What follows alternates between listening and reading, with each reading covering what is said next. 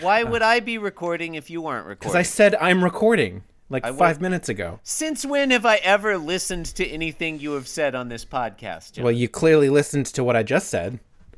Did I, though? Because... Did I? Unless this is all just, happenstance.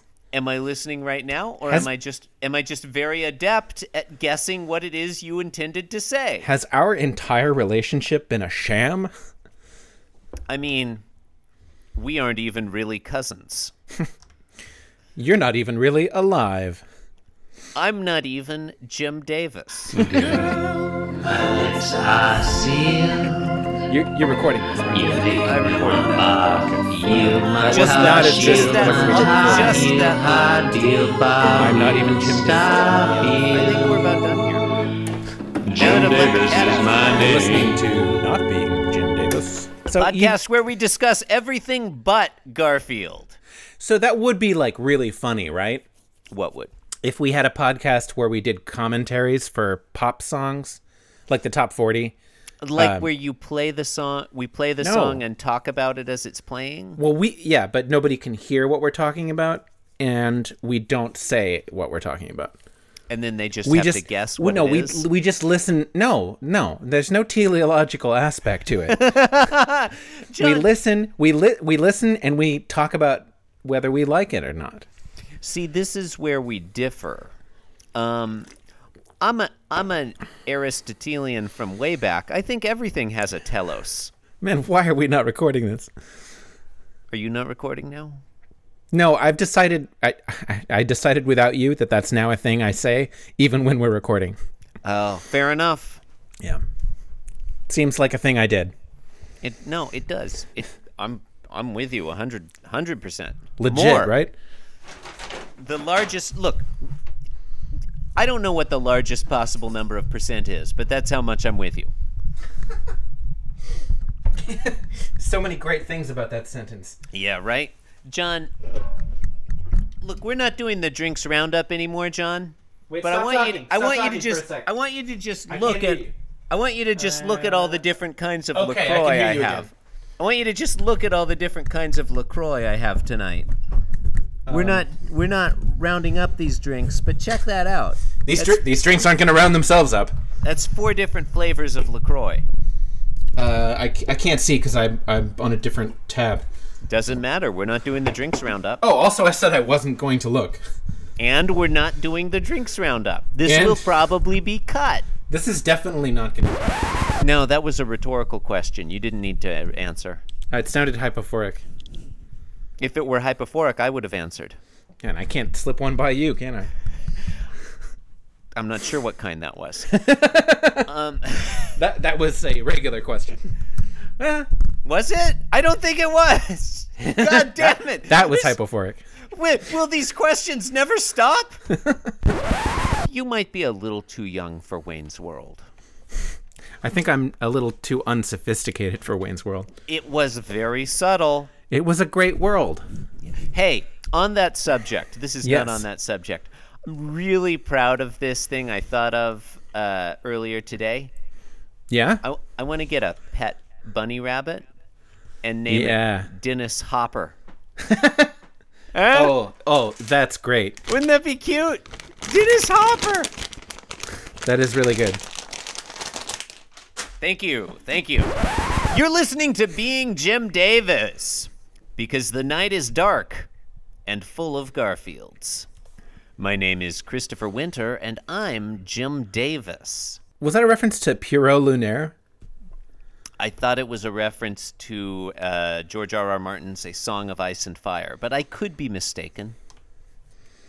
Well, usually I go high culture and you go low. Never know what's going to happen on Being Jim Davis. 500 episodes in, still surprises in store. John, number 1, 498. Number 2, before we Chris, get started, I do not believe in using 3 significant digits. Before we get started, you want to in talk life. about Piero Lunaire some, early Schoenberg. I feel like early Schoenberg is underrated. Heavily underrated. I love agree. me some early Schoenberg. I actually prefer his early work. Absolutely. Before he goes strictly Commercial? 12-tone, commercial and 12-tone. Yeah, the record companies in fin de siècle Vienna are all like, is that how you say that? Fin de siècle. I have no idea. End of the I have no century. idea. End of the Götterdämmerung. Vienna. They're all like, look, you want to go commercial, you want to get the kids to listen, you've got to go 12-tone. No, It's like he liberated the dissonance and then he just imprisoned it again. I 100% agree with you. You ever what's the one I love? Pelleas ut Melisande? That is so good. Oh yeah? It's like Richard Strauss, but then like plus 20. Did you say Rickard? That's what I say. What do you say? You know I that like- your face is pointed away from your microphone. You know that, right? I'm still setting up. There we go. No, we have started. I've already said the. Okay. Number one, it's okay when I'm not talking. It's No, fine. we've started because I've already said the intro. Number two, You haven't said who you are. for the benefit of listeners. It's not for their benefit. When John says he's Everything you say is a lie. when you say you're setting up, what you were doing was inexplicably taping a paper bag to your ceiling. That's not setting up. What the fuck are you doing? I totally explained. I told you I was trying to block out the light so that you could see me better. Not don't need to, don't want to. Not important. We're podcasting now. Well, we John. definitely don't need to talk about it. So, in answer to your question, I would say 5 pieces for orchestra. Yeah, that's Is a that real it? winner. Yeah, that's a really good one. Oh god. Yeah. What's the name of the early piano works? It might just be like etudes or something. Erwartung? Maybe. I feel like there's a series of short piano works. They're so good. They're so good. Yeah, the short the short Schoenberg pieces are the best. It's true. It's true. Piero Lunaire kind of drags, if I'm being honest. It really does, actually. It really, I'm not a huge fan of Piero Lunaire. Anyway, Yeah. okay. Look. My name is Christopher Winter, and I'm Jim Davis. My name is John Gibson, and I'm Jim Davis. John. Guest host Arnold Schoenberg. Today is Monday, the 29th of October, 1979. Just coming up on Halloween's butt. And we are looking at... I wish I hadn't said that about Halloween's butt.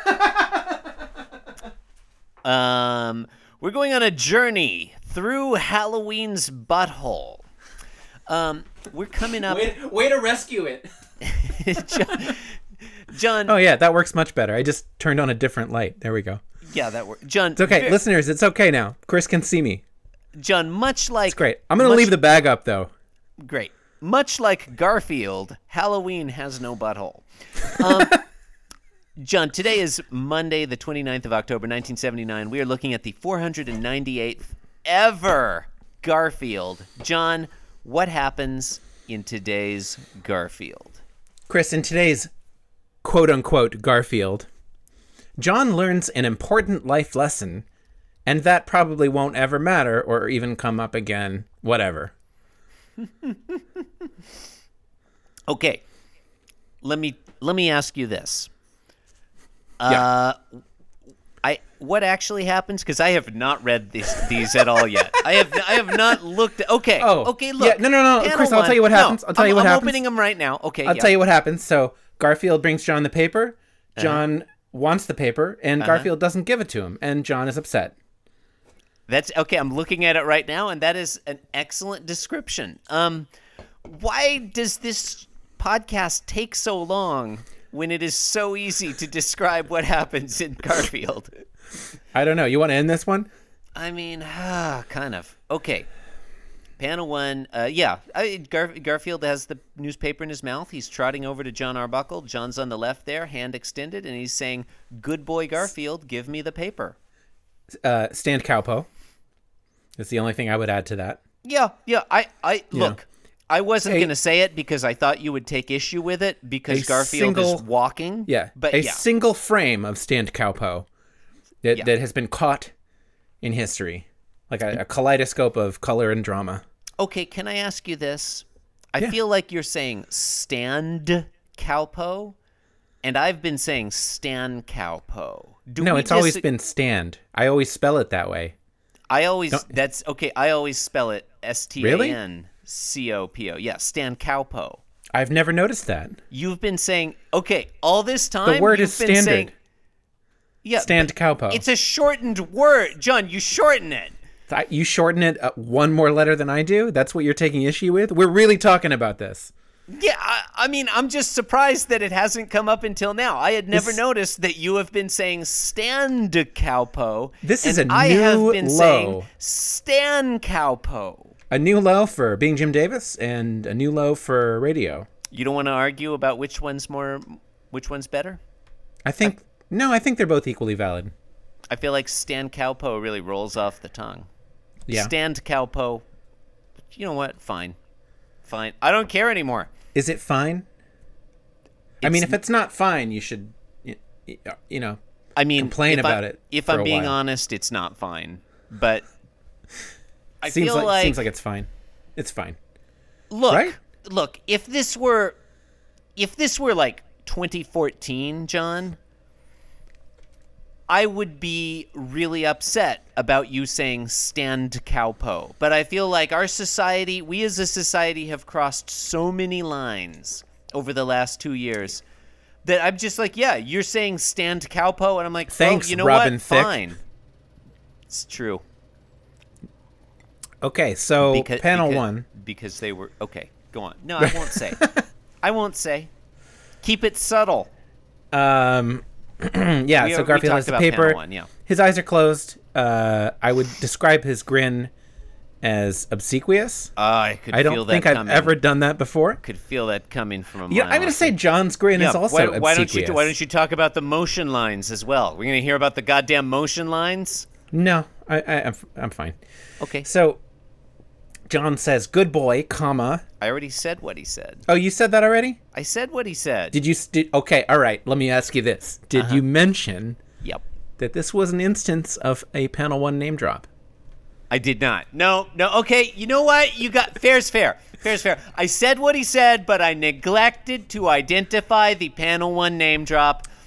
498 episodes in. There's still more that we can teach each other, you know? I tender my apology to you, John, and also to our many listeners for failing to identify a panel one name drop. Panel two. Panel two. Garfield does not hand the paper to John. True. John, however, clearly expected this to occur. And he still deflated like a balloon. He is. He's well. I mean, not literally. Not literally.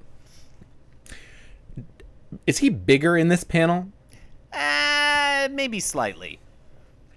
He looks a lot bigger to me. I mean, I feel like he's within.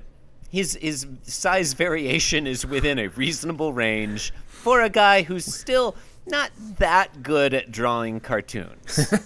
Within acceptable tolerances. Yeah, it's fine. All right, so he's clearly miffed about this. His eyes are wide open. Mm-hmm. And Garfield thinks, either I get breakfast or you'll never see this paper alive again. Interesting. I like that Garfield's ears are back. He's looking aggressive there. Yeah. I think it's fine that he refers to the paper as alive. I think that's figurative language. I've got no problem with that. It's definitely not something to object to. Thank you. I mean, I would just move on to panel 3. At this point, John Arbuckle is freaking out. He's doing that Peanuts shouty thing, and he's saying, "Why is there always a string attached? ? ! To which Garfield replies in thought, "Nothing's free, pal." And I don't know, something like an Adam Smith reference goes here, I think. or from each according to his ability, to each according to his need. Thank you. Whatever Is you that just Adam said. Shout out to Adam Smith. You did not mention that John was air DJing. No, it basically goes without saying at this point. Yeah. Or that his right hand looks like a foot. Again, basically goes without saying. Basically. It's impressive that he can air DJ with a foot. Right? A foot hand. 'Cause everything about that is impressive. Yeah. This is... I mean... I think this one's fine. You seem to be struggling with this one, so I'll just go ahead and jump in here. Yeah, I'm having trouble thinking of something to say about Garfield. Oh, shit. An unremarkable comic strip Fuck. produced 38 years ago. So, sorry, I just spilled a whole bunch of beer on the floor. But John, we're that's not fine. doing a drinks roundup. The Gosh, audience you're right. doesn't I'm wanna sorry. Cut that hear- out. Cut that out. Cut that out. Audience doesn't want to hear about what kind of beer you spilled on the No, floor. just replace the word beer with Which brewery it's with from. What's on interpolate. the label. Interpolate me saying some other funny noun there. Eh. It's fine. I spilled a bunch of, tortoises or something. Just find a place where I've said tortoises. Okay. Or something funny. I don't know. Jesus. it's I have fine. I have to tell you how to do your job every... Okay, so what I think is interesting about this, and I use that word, in quotes, is that John clearly, not only does he... he's not reacting to the mere fact that Garfield isn't giving him the newspaper. He's reacting to Garfield's thought, right? Yeah, I guess the implication is that John Arbuckle. I mean, I guess we could look. Could Okay, we if you imagine this- strain to read it as John reading Garfield's body language? I suppose so, but No. it appears that he's reading Garfield's thoughts. Imagine this same strip with no Garfield thought in the middle. It's better. It's better that way. It is okay. I don't disagree that it's better, that but way. John Arbuckle but just freaks out for some you reason. would be confused. You'd be like, "Why is he talking about strings?" Yeah. He's clearly reacting to the fact that the concept of a conditional has been introduced, which does not read in any context other than Garfield's thought bubble. I feel like you could I think you could stretch to read it as John responding to Garfield's facial expression and body language, that he's taking that as an implied give me what I want and I'll give you this newspaper. I think it's a stretch. I think it's a stretch Well, to stretch it. I said it was a stretch. I think that's a Said stretch. it was a stretch. Said it was a stretch. I'm just saying. I think it's stretching it like that is a stretch. Yeah, whatever. It's fine. I mean, John, something, ladder Wittgenstein. I'd have gone with David Hume, but No, because it's a language game, John. Oh, okay. You have to be inside the game, for it to make any sense. well, just because Garfield is holding the newspaper doesn't mean he ought to be holding the newspaper. You can't cross that gulf. Okay. Number one, I don't understand philosophy. I felt like the move from Wittgenstein to Hume was a little bit of a stretch itself.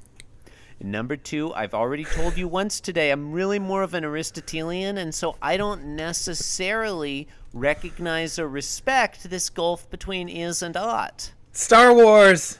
Teleology, John. Star Wars. God damn it. Boba Fett.